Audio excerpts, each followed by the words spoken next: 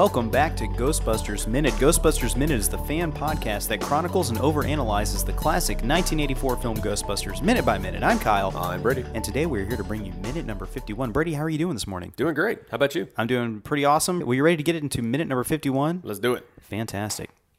Now, in the previous minute, we saw Dana Barrett dressing down in her dark apartment as her mother called her. At minute number 51, Dana is telling her mother that she has to go because she has a date. At 51:09, Dana responds to an unheard question over what her date does for a living. Her response is, he's a Ghostbuster. Those guys on TV. As Dana talks to her mother, the camera circling her slowly as she sits down in a chair in her living room. At 51:24, as the camera finishes its 180-degree path around Dana, we can see that there is a bright light coming from her kitchen. Dana slumps back into her chair without noticing the supernatural glow. At 51:27, the camera cuts to a shot of Dana sitting in the chair and opening her eyes. She slowly turns her head over to her left shoulder and looks towards the light while a thumping noise can be heard. At 51:37, we cut to a shot of the kitchen door as it stretches while something pushes against it from the other side. At 51:40, we cut to a closer shot of the kitchen door as something from the other side is trying to push its way through. The door is creaking from supernatural stress. At 51:43, a hand bursts through Dana's chair and grabs her by the face. At 51:45, a second hand bursts through the chair and grabs Dana's chest, forcing her backwards onto the chair. At 51:47, a third hand bursts out from between Dana's legs and restrains her left leg. At 51:48, we cut to a shot from above as Dana's chair spins towards her kitchen door. At 51:49, we cut to a shot of Dana's kitchen door opening to reveal Zuul sitting on her kitchen floor. Dana screams as she is held by the three demonic hands.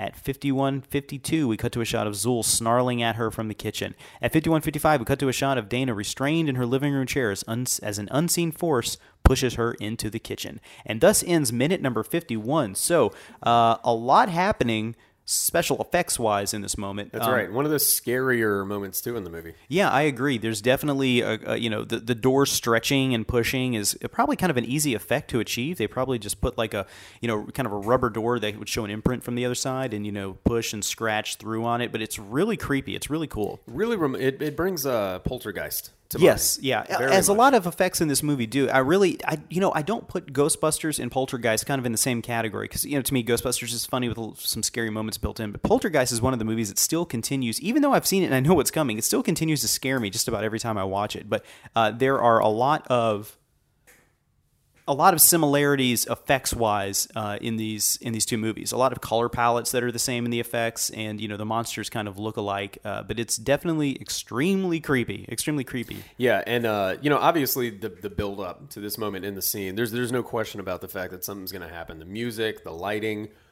and this shot of her on the phone with her mother is very slowly kind of winding around and everything, and then we end up with her hanging up the phone, sitting back, and there's this bright light coming through the door.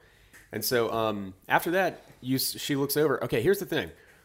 Her response when she says, "Oh, shit," Yeah. is like, she just said to her mom, it was just that one time and everything. And it's one of those little things where I've always read it as her saying, someone would be saying that, like, oh, God, something's about to happen. So I just think it's funny that her reaction means, here we go again. Yeah. Now, the shape on the door, Yeah. I've never been able to pinpoint what it is. And obviously, I think that's supposed to be the idea, but it looks very deliberate. It looks like some kind of like hands or whatever. Yeah, like maybe a claw mark up top scraping across the door. But I'd like to see the prop that they use to make that because it looks like it's kind of supposed to be a terror dog face, but it's hard to tell if that's actually what it is in fact supposed to be. That's what I just always chalked it up to when I was a kid. Yeah. Like he's rubbing his face on the door, which it's kind of weird, but it's kind of unnerving too, Yeah. So, Well, when you think like a beast like Zuul, it's kind of crazy because it seems like they have some sort of intelligence, right? But they're also some sort of primal animal type thing too. So I could see a giant dog trying to push its face through a door. Yeah.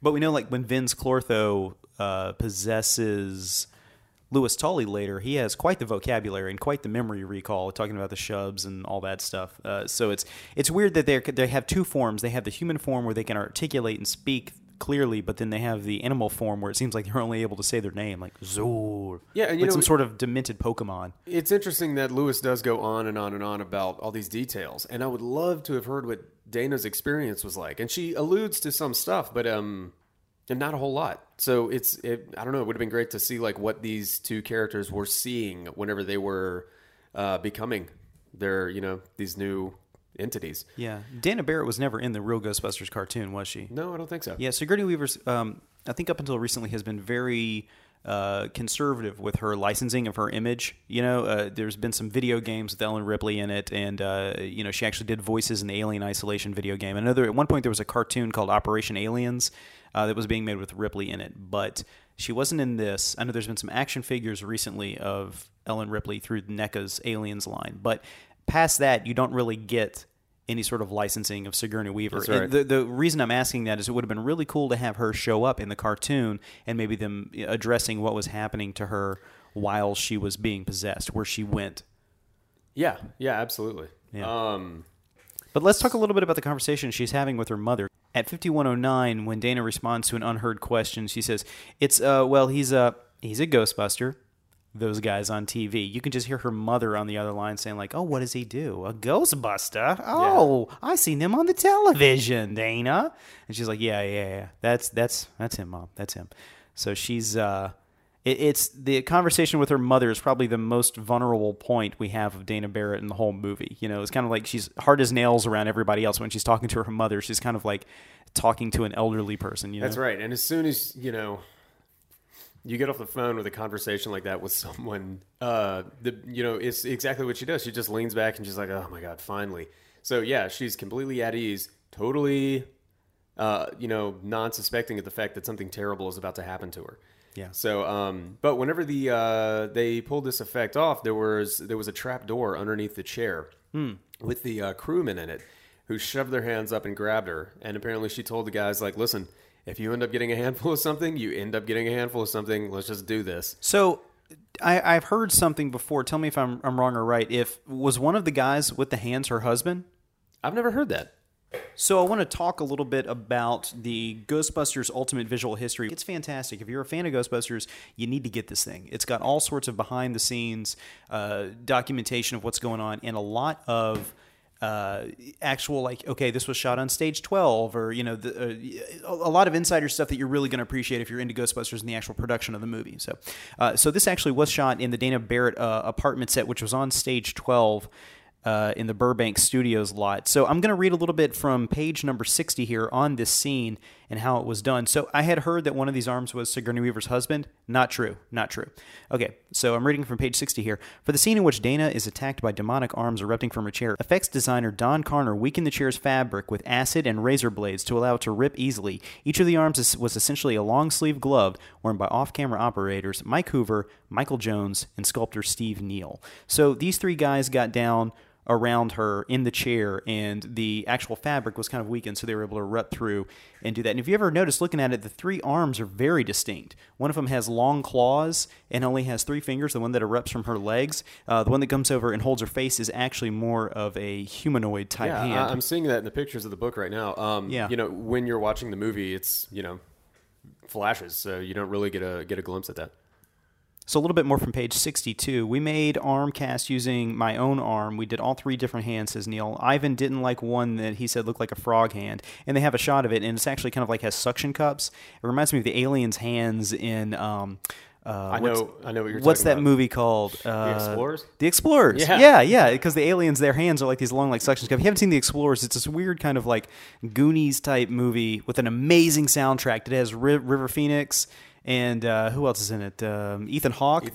And then the other gentleman's name I can't remember. But it's a real fun movie from the 80s with an amazing soundtrack. It's kind of like a Goonies go to space type thing. So yeah, this book is just fantastic. Like, I think we're going to have to keep going back to this to reference this kind of stuff. I think so. And it's not just a great thing to have if you're a Ghostbusters fan. If you're a fan of film production, it's a must.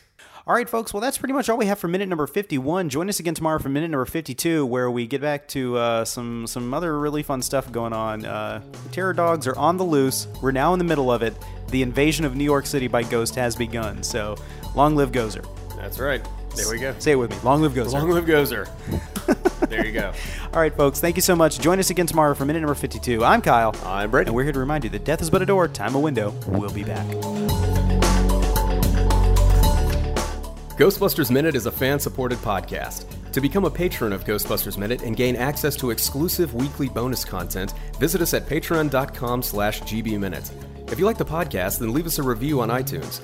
You can contact us at ghostbustersminute@gmail.com and visit us online at ghostbustersminute.com, facebook.com/ghostbustersminute, twitter.com/gbminute, and look us up on Instagram at ghostbustersminute. Our theme song is Ectoplasm by Audionautics, which is licensed under the Creative Commons Attributions license.